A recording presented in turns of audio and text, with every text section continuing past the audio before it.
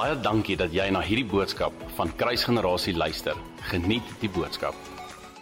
Great stuff guys, so ek wil bietjie vanaand met ons praat oor perspektief.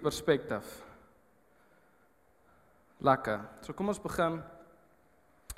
Wat is perspektief? So perspektief is obviously a point of view. Okay, ek dink ons almal weet dit, maar perspektief is die attitude wat ons ontvang as gevolg van ons point of view. Perspektief is die mate en die siening en die rigting waardeur ons value meet.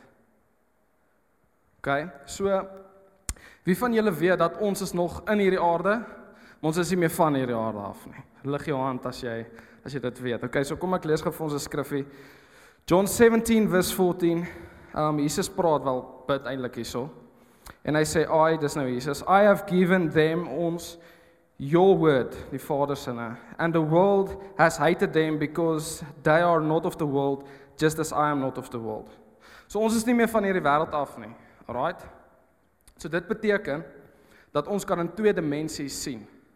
Stem julle met my saam, vleeslik en geestelik. Okay, so ons het die krag om in 2 dimensies te sien as gevolg van Jesus wat vir ons dood gegaan het, sodat die Gees in ons kan lewe soos ons in die Gees kan sien. Okay, so Jesus wil hê ons moet in die Gees sien. Okay, hoekom wil Jesus hê dat ons moet in die Gees sien? Hoekom wil Jesus hê ons moet in die Gees kyk? Want eerstens hy is in die Gees. Jesus kyk in die Gees. En die oomblik wanneer ons nie in die Gees kyk nie, maar deur die vlees kyk, dan word die wêreld ons perspektief. En wat beteken dit dan? Die oomblik wanneer die wêreld jou perspektief is, beteken die wêreld gaan jou value perception dan wees. In die rigting wat jou perspektief is die rigting wat jy value gaan meet. Alright, dis net 'n klein paar principles wat ons het. Het almal dit? Klap een keer as jy dit het. Great. Love it. Sorry julle. Ek like om julle besig te hou soos ek besig is. Ek wil gou vir ons 'n quote lees wat ek so dis uit 'n paar quotes wat ek gelees het. En ek het nou hierdie quote gemaak uit my eie uit. Alright. So die quote gaan so, né? Die waarde van perspektief is dat in enige situasie het ek en jy die vermoë, die krag en die beheer om te bepaal wat gaan ons dryfkrag wees van ons emosies, ons gevoelings en ons gedagtes. Alright, so wat dit beteken is die waarde van perspektief. Is dat in elke situasie het ek en jy die vermoë om ons perspektief te align en uit die perspektief waar ons gaan kyk, gaan bepaal die waarde en die krag wat ons emosies, ons gevoelings en ons gedagtes gaan dra. Alright, so ons het die vermoë om ons perspektief te verander. Ons perspektief te plaas. Okay, lekker. Praat ek nou baie van perspektief. Ek glo ons almal verstaan al wat perspektief is. Ek joke. Julle blaai gou saam met my asseblief na Matteus 14 toe, vers 22. Dit is die storie waar Petrus op die water geloop het. Alright, great stuff. Ek het altyd gewonder hoe lank vat dit om hier voor te staan as jy vir iemand vra om na iewers heen te blaai en totdat hulle actually daar is. Maar julle doen nogals goed. Julle doen great. Quite vinnig. So ons lees vanaf vers Matteus 14 vanaf vers 22 af. Immediately Jesus made his disciples get into the boat and go before him to the other side, while he sent the multitudes away. And when he had sent the multitudes away, he went up to the mountains by himself to pray. Okay, so iewers in hierdie instruksies wat Jesus vir die disippels gegee het hy vir hulle sy woord gegee dat hy hulle daar gaan kry aan die ander kant. Okay? Anders hoekom sou die disippels gegaan het? Die disippels het Jesus gevolg. So iewers in die instruksies moes Jesus vir hulle gesê het, okay, gaan, ek gee julle my woord, ek sal julle daar kry, ek gaan agterbly. En Jesus het agtergebly en op die berge ingegaan om te bid. Okay, so die disippels het uitgegaan, net voordat hulle uitgegaan het, was die storm nog nie daar nie. Okay? Later aan gaan ons sien, dan was 'n storm gewees.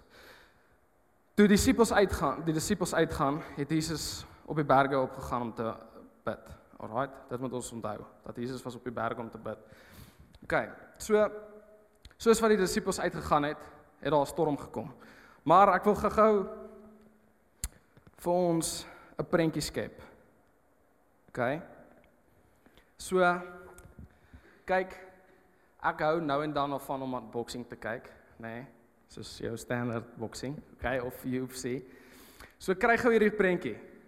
Ons gedagtes is 'n boxing ring, okay? Ons gedagtes. Onthou, is ons gedagtes, nie ons realiteit nie, ons gedagtes. Alright, so dink aan, hier is die boxing ring, né? Ons gedagtes is die boxing ring. Ek staan in die middel van die boxing ring, né? Ek sê ref soort van, maar ons is nie eintlik die ref nie. En dan hierdie kant is die blou hoekie en daai kant is die rooi hoekie. Alright, so almal sê vir my hierdie kant is die blou hoekie. Dis die blou hoekie. Okay. So in the blue corner, we have the reigning, undefeated Savior of the world, the Son of Man, heavyweight champion, Jesus. Yes. And in the red corner, we have the wind. Great. So, kom ons lees verder. Vers 24. But a boat was now in the middle of the sea, tossed by the waves, for the wind was contrary. Dit beteken teenstandig, die wind het teen hulle gewaai. So imagine gou nou, die disippels klim op hierdie boot, nê? Hulle weet nie daar gaan 'n storm kom nie. Hulle klim, lekker boys, ek roei nie eerste nie, ek's moeg nou. Jesus het vir 5000 mense kos gegee, ek het bakkies gedra. Ek sou seker daai gewees het. So ek sou eers later geroei het, maar hulle roei en hier kom 'n storm op, nê? Great. Hulle is soos, yes guys, nou eerstens ek's nie lus om te roei nie. Nou is hier 'n storm, so ek gaan een of ander tyd met roei en dit gaan nog moeiliker wees. Okay, maar dis nie my perspektief, my storielyn nie. Hier kom 'n storm op. En hulle is soos, die Here het ons sy woord gegee dat hy ons daai kant sal kry. Maar nou wil hy nie roei nie, so hy laat ons alleen deur die storm gaan. Of hulle perspektief kan wees, die Here stuur ons in hierdie storm in en hy verlaat ons. Wie van ons gaan dalk deur 'n storm en ons voel die Here het ons verlaat? Maar sien, die Here was bo op die berg. En hoe hoog is 'n berg teenoor die see of teenoor water? Berg is altyd hoër. Jesus was bo op die berg om te bid. Hy het nog nooit sy oë van hulle afgehaal nie. Hy was dalk in daai oomblik by hom nie, maar by hulle nie, maar Jesus het nog een keer sy oë van hulle afgehaal nie. So ek wil vir iemand vanaand sê, dalk gaan jy deur 'n storm, maar Jesus het nog nooit sy oë van jou afgehaal nie. Kom ons kom terug na ons boksgeveg toe. So hulle is nou in hierdie middel van hierdie storm en hulle weet nie wat se kant toe nie. Die storm klap hulle links en regs. En hulle dink dalk Jesus het hulle verlaat. Ons dink dalk Jesus het ons verlaat. En as ons in die middel van die storm is, nê? Kom ons bring perspektief weer in hierdie storie. En wat dink julle gaan ons deur die storm kry? Wie dink julle gaan ons deur die storm kry? Jesus. Dit is 'n maklike antwoord. Dit is soos, okay, ons is in die middel van die storm, in die middel van die boksgeveg. Hier is die wind, hier is die Here. As ons net op hom fokus, gaan ons deur die storm kom. Great, dis maklik. Okay, kom, dis hy. Boys, so sê dit. Alright, maar die probleem is julle, wie vanaand hierso klassifiseer hulle self as 'n overthinker? Wie is overthinkers? Die probleem is overthinking. Hoekom sê ek so? Sam, nou gooi ek julle, laat ek julle hande opsteek en ek gooi julle onder die bus, ha? Die probleem is overthinking. Hoekom sê ek so? Want dit waaraan jy dink, gaan dit wees waarna toe jy gaan. Alright. As Jesus hier is en die storm is hier en ons as overthinkers dink, "Jesus, wat gaan die storm nou nog doen? Moet ek nie prepare vir iets hê wat nog gaan kom nie?" Hier is die wind, daar's Jesus. Die storm het my al seer gemaak. Hoe kan ek keer dat ek nie weer so seer kry nie? Die storm slaan my hart. Dink, wie het al op die strand geloop en die wind waai en daai sandkorreltjies klap jou bene laat jy amper begin huil. Alright? Jesus, maar die storm het my al seer gemaak. En jy kom al hoe nader aan die storm. Want jy dink jy altyd oor die storm. Wat gaan hy doen? Wat het hy gedoen? Is dit die enigste storm? Hoe lank gaan die storm wees? Hoe lank gaan ek nog so anxious voel? Hoe lank gaan ek nog so stres? Hoe lank gaan die storm nog aanhou? Hoeveel geld gaan ek nou nog verloor? Hoeveel slegte deals gaan ek nog doen? En jy kom in die middel van hierdie wind en soos hy vang jou. En soos naderhand het jy nie eers meer beheer oor wat jy doen nie en jy's in die middel van hierdie storm en soos jy weet nie wat aangaan nie en jy's gestres en jy wil nou vinnig asem en die lewe hanteer jy so. Hou dit in mind, ons is daar in die middel van die storm. As gevolg van ons overthinking. As ons so in die middel van die storm is, né? Wat dink julle sien ons? Soos dink fisies. As jy nou by die buite is en ons 'n storm, die wind waai, dit reën, dis donder weer. Al wat jy sien is wind, want jy kan nie jy's veel ver sien nie. Want die reën keer alles. Jy sien net donder weer, want jy so in die middel van die storm. Nou kom ons trek dit terug na die boxing ring toe. As ek in die middel van hierdie wind en hierdie storm is, dink jy ek gaan Jesus kan sien wat daar staan, want alles wat ek om my sien is net wind en weer en donder weer.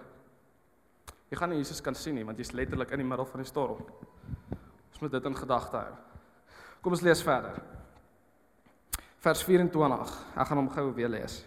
But the boat was now in the middle of the sea, tossed by the waves, and the wind was contrary. Now in the fourth watch of the night, Jesus went to them, na sy disciples toe, walking on the sea. Yeah, what a guy. Op die see geloop.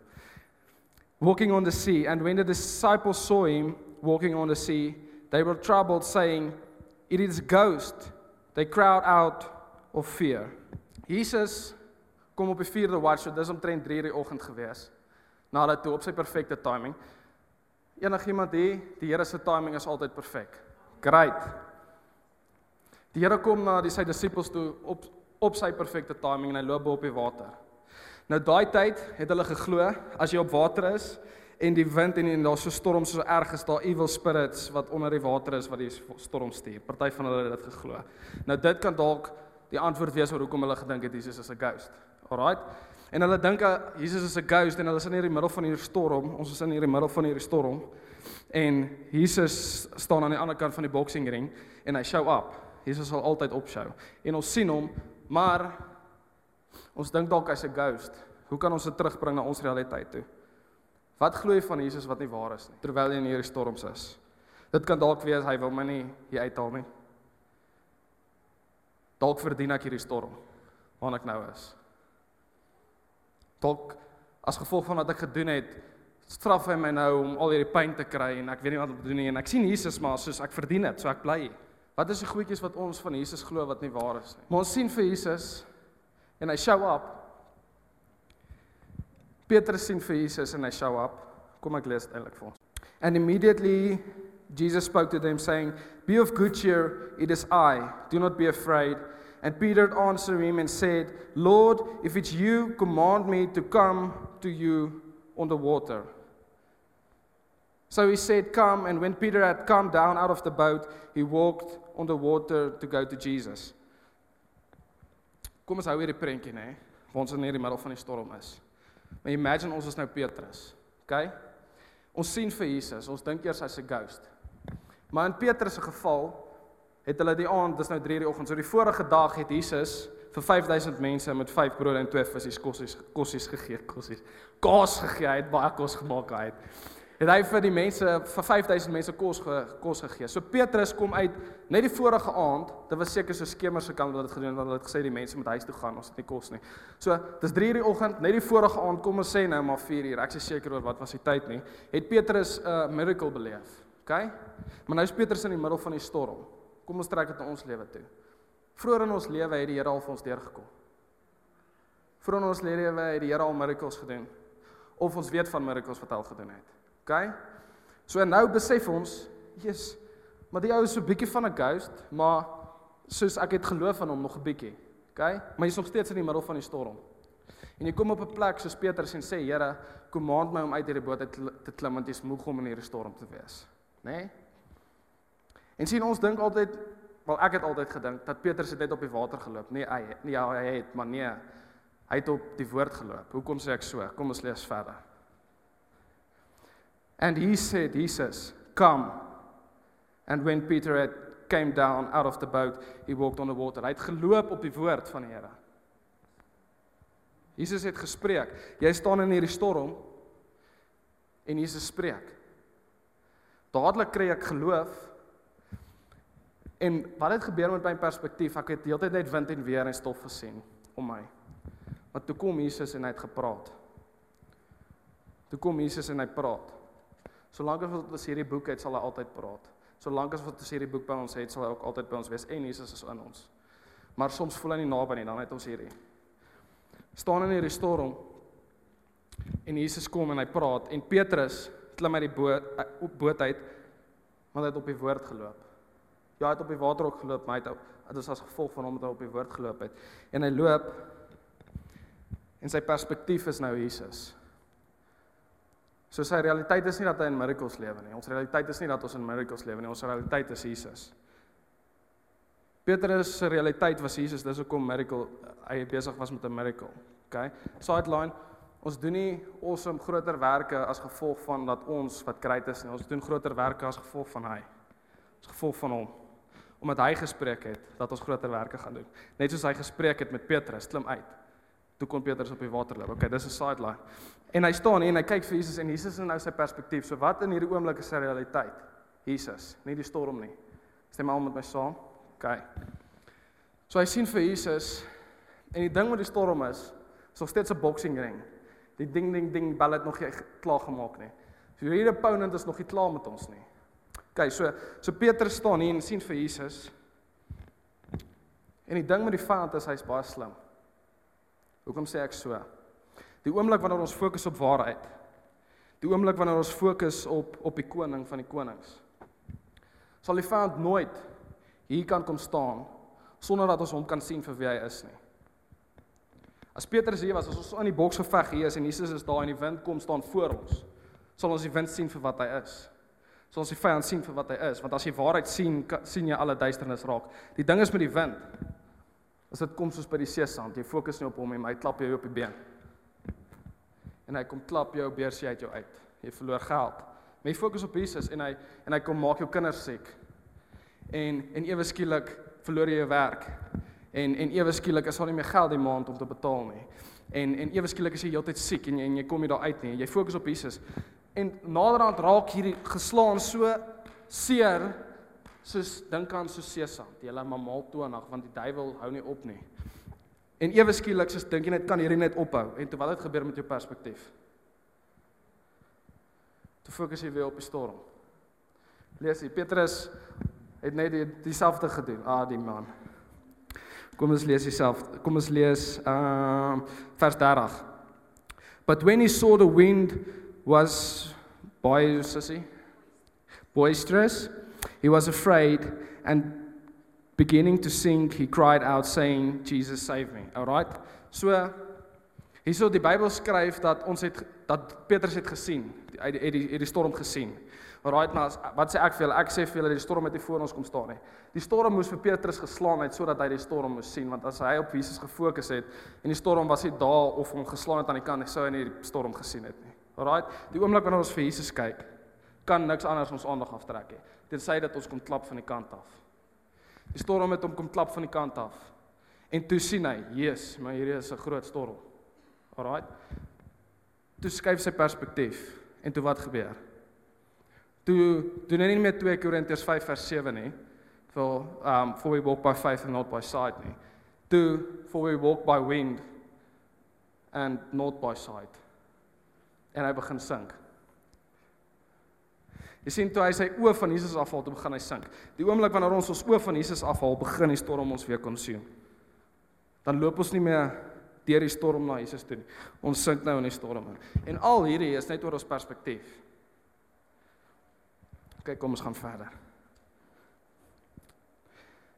And immediately Jesus stretched out his hand and caught him and said to him, "O you of little faith, why did you doubt?" Ek wil vanaand vir iemand sê, dat as jy nie dalk altyd net op Jesus kan fokus nie, en jy dit nie altyd reg kry om net op hom te fokus en nie om op jou storms nie, en nie altyd dit reg kry om nie net deur die storm te loop nie, is Jesus nog steeds net daar, elke keer, met sy hand. En die Bybel sê nie, Jesus het sy hand uitgesteek en dalk toe Petrus wou sy hand gryp nie. Die Bybel sê die Here het hom gegryp en uitgetrek. Die Here steek nie sy hand uit dalk omdat ons dalk net wil nie meer deur hierdie probleem gaan nie. Die Here trek ons daar uit. So ek wil oor iemand vanaand profeteer dat as jy deur die storms gaan, steek Jesus nie net sy hand uit nie, maar hy trek jou ook uit. Okay. Kom ons lees verder. Vers 32, volg almal my. Great. Vers 32. And when they got into the boat, the wind ceased. Then those who were in the boat came and worshipped him, saying, Truly, you are the Son of God. Kan ek gou vir julle iets interessant vertel? So daar 'n scientific study gedoen, dat die deel van jou brein, wat anxiety en stress proses, en laat funksioneer, en die deel van jou brein, wat Thanksgiving, praise and worship, nie praise and worship nie, Thanksgiving, en ek dink, ja, ek weet nie wat sy ander woord nie, soos vrede, proses en laat gebeur, kan nie op dieselfde tyd gebeur nie. Dink gedaan.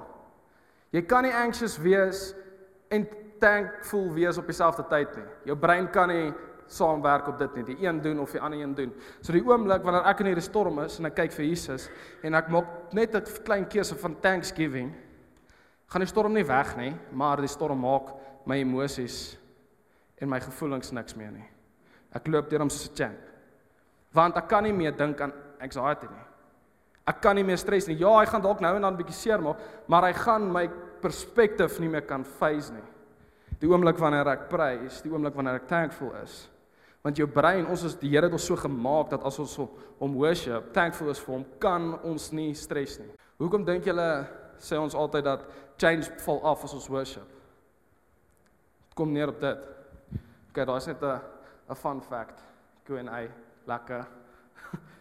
Just so that we know. So wat leer ons uit hierdie uit? Ons leer uit hierdie uit. Deur die oomblik wanneer ons op Jesus fokus en op Jesus gelok is, kan ons op water loop. Die oomblik wanneer ons op Jesus fokus, gaan ons storms en ons probleme nie weg nie, maar ons loop deur dit, soos champions, soos eisters. Maar julle, ek ervaar vanaand dat die Here nie net wil hê, ons moet net 'n perspektief van hom dra nie. Ek ervaar die Here wil hê ons moet 'n perspektief deur hom dra. En dis great. En baie van ons kry dit reg, maar weet julle wat is die een probleem wat ek sien in mense? Die oomblik wanneer ons 'n perspektief deur Jesus dra. So dink gou, kom ons kom terug na hierdie boxing ring toe, né? Hier is die wind. Ek fokus op Jesus, ek loop deur hom soos 'n eister, né? En my perspektief is nie nou meer net Jesus nie. My perspektief omdat ek so baie na hom gekyk het. Onthou dit. Omdat ek so baie na hom gekyk het, het ek nader aan hom gekom en begin my perspektief nou deur hom gaan. So ek sien na myself ook. En die probleem wat ek sien, wat die vyand kom doen, is nou die oomblik wanneer ons deur Jesus kyk, kom pride in. En ons perspektief word gelimit deur Jesus se oë net vir onsself. Okay? Julle gaan verstaan wat ek sê. Kom ek gebruik 'n voorbeeld vir ons. So wat ek sê is, die vyand kom met pride en hy laat ons perspektief deur Jesus net vir onsself wees. Okay? So ons kyk deur Jesus maar net vir ons eie lewe. Vir ons eie omstandighede. Ons eie boxing ring. Kom ek gebruik 'n voorbeeld daarvan. Laas jaar was Fire and Fragrance. En daai week het ons profetiese sessies gehad. Okay? En daai profetiese sessies was uitgeboek. Daar was nie nog 'n plek oop nie. Mense het verlof gevat om soontoe te kom. Daai selfde week het ons gebedsessies gehad en dan was skaars iemand daar. Nou ek sê nie profetiese sessies is verkeerd nie. Okay? Ek sê dit glad nie, dis goed, dis waardevol, dis valuable. Maar sien die vyand kom en laat ons deur Jesus kyk net vir onsself. En nie die volle prentjie nie, want Jesus se oë sien nie net ons boksingring nie.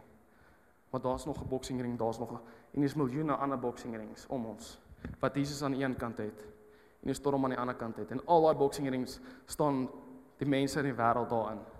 En jy's maar net een boksingring hiervan. En sien as ons werklik Jesus se perspektief aanneem, kan ons nie net vir onsself kyk deur sy perspektief nie. Maar sien ons onsself ja. Jesus vergeet nie nou ewe skielik van ons nie, maar sien ons al die ander boksingrings ook om ons. So daar's iets wat gebeur die oomblik wanneer ons werklik Jesus se perspektief aanneem. Ons begin nie net ons eie stories sien nie.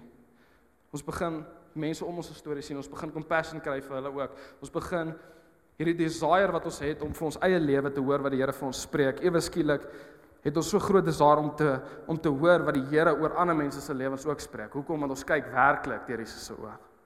Nie net deur Jesus se oë vir ons storie nie.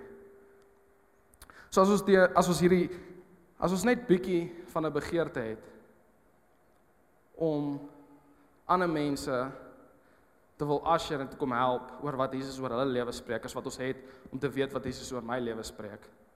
Hoe sou ons gebedsessies gelyk het? Hoe sou ons uitreikspanne gelyk het? Nou ek is nie hier om te beklei vanaand nie, maar dink net daaraan. Ons gebedsessies behalwe Woensdag gaan nie net oor ons nie. En ons uitreike gaan nie net oor ons nie. Dit gaan oor die perspektief van Jesus. So, nou wil ek vir jou vanaand vra, draai jy die perspektief werklik van Jesus, of draai jy Jesus se perspektief vir jouself? Ewe skielik word die prentjie groter as net ons, nê? Sien, want Jesus kom terug vir 'n bruid en nie vir 'n individu nie. So ons kan nie toelaat om laat ons perspektief individu gefokus en gedrewe wees. Dit is mooi dat ons op 'n plek gekom het om deur Jesus te kyk, maar daar's meer. Jesus se oë kyk na almal. So as ons nog nie almal sien nie, beteken dit, kyk, ek wil nie dit sê nie, maar vra jouself die vraag af, kyk jy werklik dan deur Jesus se perspektief? Want hy het gekom om die wêreld te red, nie om Alwyn uit sy storm net uit te haal nie. Hy doen dit. Moet my nie verkeerd kry, hy doen dit. En Jesus se perspektief is nie nou ewe skielik al die ander storms nie. Nou en dan staan hy nog steeds stil net by jou. Nou en dan stop hy net by jou, want jy is spesiaal genoeg daarvoor, jy is waardevol genoeg daarvoor, maar sy perspektief is meer as net jy. En ons moet Jesus se perspektief dra, hoekom? Sodat ons kan werklik loop saam met hom. Okay. Daar was nou baie hard en 'n tense moment. So nou Alwyn, great. Hoe in die lewe kry ek sy perspektief? Alright. Julle sal my nie glo nie. Wie sal raai? Wie kan raai? Hierdie woord. Dis hoe jy sy perspektief kry, om hierdie woord te bestudeer dag en nag. Om jou binnekamer in te gaan elke keer wanneer jy tyd kry. En hier is 'n mooi een, hè. Om Jesus te soek vir wie hy is en nie vir 'n antwoord nie. Baie keer spandeer ons baie meer tyd saam met die Here as ons op soek is na 'n antwoord, as wat ons nie op soek is na 'n antwoord nie. Soos Pastor Jan vanoggend gesê het, kan nie sy presiese woorde onthou nie, maar waarop neerkom, ons bid meer as ons probleme het, as wat ons nie probleme het nie. Sien, en hoekom is dit? Wat kom dit op neer? Dit kom op 'n perspektief deur Jesus net vir myself. Maar nou wil ek ons herinner, dit begin by eers deur vir hom te kyk, sodat jy die krag kan hê, die ability kan hê, die gift kan hê, wat hy vir ons gee om dan deur hom te kyk. So altyd begin eers by step 1. Hy het ons uit ons probleme uitgekry. So ons kyk eers vir hom. Ons kyk vir hom omdat ons vir hom wil kyk, nie omdat ons ewe skielik sy siening wil dra nie. En dan kom ons nader aan hom en nader aan hom. Dan gee hy vir ons die gift om deur sy oë te kyk, maar dan moet ons pas op om net op onsself te fokus. Maar werklik sy oë aan te neem. En dan, as ons hierdie stappies volg, deur sy hart te soek, nie vir hom, nie net vir antwoord nie, deur die woord dag en nag te bestudeer, dan begin ons perspektief so word, dat ons nie anders kan kyk, maar deur die lens van die Bybel nie. Hoekom? Want hierdie woord word so groot, dat almal tel gegee julle hande voor julle oë op, asseblief. Sorry. So, né? Soos vat aan jou hande. Dis quite real, né? Hoe meer ons in hierdie boek kom, hoe realer, hoe meer realisties word hierdie boek as wat ons hande nou voor ons is. Dan kom ons tot op 'n plek wat ons nie meer anders kan as om deur hierdie boek na die wêreld te kyk nie. Deur hierdie boek ons perspektief te align nie, ons perspektief te kies nie. Jou perspektief is 'n keuse. En dan maak ons emosies nie meer ons perspektief vol nie. So ons kies nie 'n rigting om te kyk as gevolg van ons emosies nie, of ons opinie nie. So waarmee ek wil afsluit is, ons perspektief moet nie net vir Jesus wees nie. Dit moet vir Jesus wees, maar nie net vir Jesus wees nie. Deur Jesus wees, maar nie net vir onsself nie, werklik deur hom. Hoe hy werklik sien. En al hoe ons dit reg kry as ons self nie meer waarde carry as 'n desire vir sy hart nie. Dit is 'n maklike toets gaan wees soos wat ek nou gesê het. As jy meer bid as dit sleg gaan met jou. 'n Maklike toets gaan wees as jy meer in die binnekamer is as jy 'n antwoord wil hê by hom. Kan jy toets of jou perspektief van jouself of waarde van jouself meer waarde dra in jou hart as 'n hart om na hom te jaag. Lekker. Kom ek sluit vir ons af. Here, heel eerstens kom sê ons dankie vir die grace wat U vir ons gee. U wat op die water loop en die hand uitsteek om ons uit ons storms uit te kry. Uit ons storms uit te trek. Here, dankie dat ons kan 'n perspektief kies om geestelik te kan sien. Here, dankie vir wat U gedoen het aan die kruis, sodat ons die vermoë het om geestelik te kan sien. Geestelik met U te kan connect. Here, sodat ons op 'n posisie kom waar ons eerstens gefestig, gelok en vas staan en deur vir U te kyk en hoe meer ons vir U kyk, hoe meer wil ons vir U kyk en hoe meer ons na U kyk, hoe nader kom ons aan U en dan gee U vir ons die gift om deur U oë te kan sien. En nie net onsself te sien nie, maar U hele bruid te sien. Here, want ons weet U kom terug nie net vir my nie, maar vir die bruid. So Here, ek bid Heilige Gees kom help ons sodat ons pride nie aan die pad staan vir ons visie nie. Sodat ons pride nie aan die pad staan vir ons perspektief en ons value system wat ons die wêreld mee sien nie. Maar Here, mag U oë wees dieselfde value system wat U carry, mag ons ook carry, Here. Sodat ons op 'n plek kan kom om compassion te dra vir mense soos wat U doen. Here, die oomblik as ons nie brand vir iemand soos wat U brand nie, gaan dit 'n werk word. En nie 'n desire nie. En Here, ons wil nie net werk vir U nie, maar ons wil brand vir U.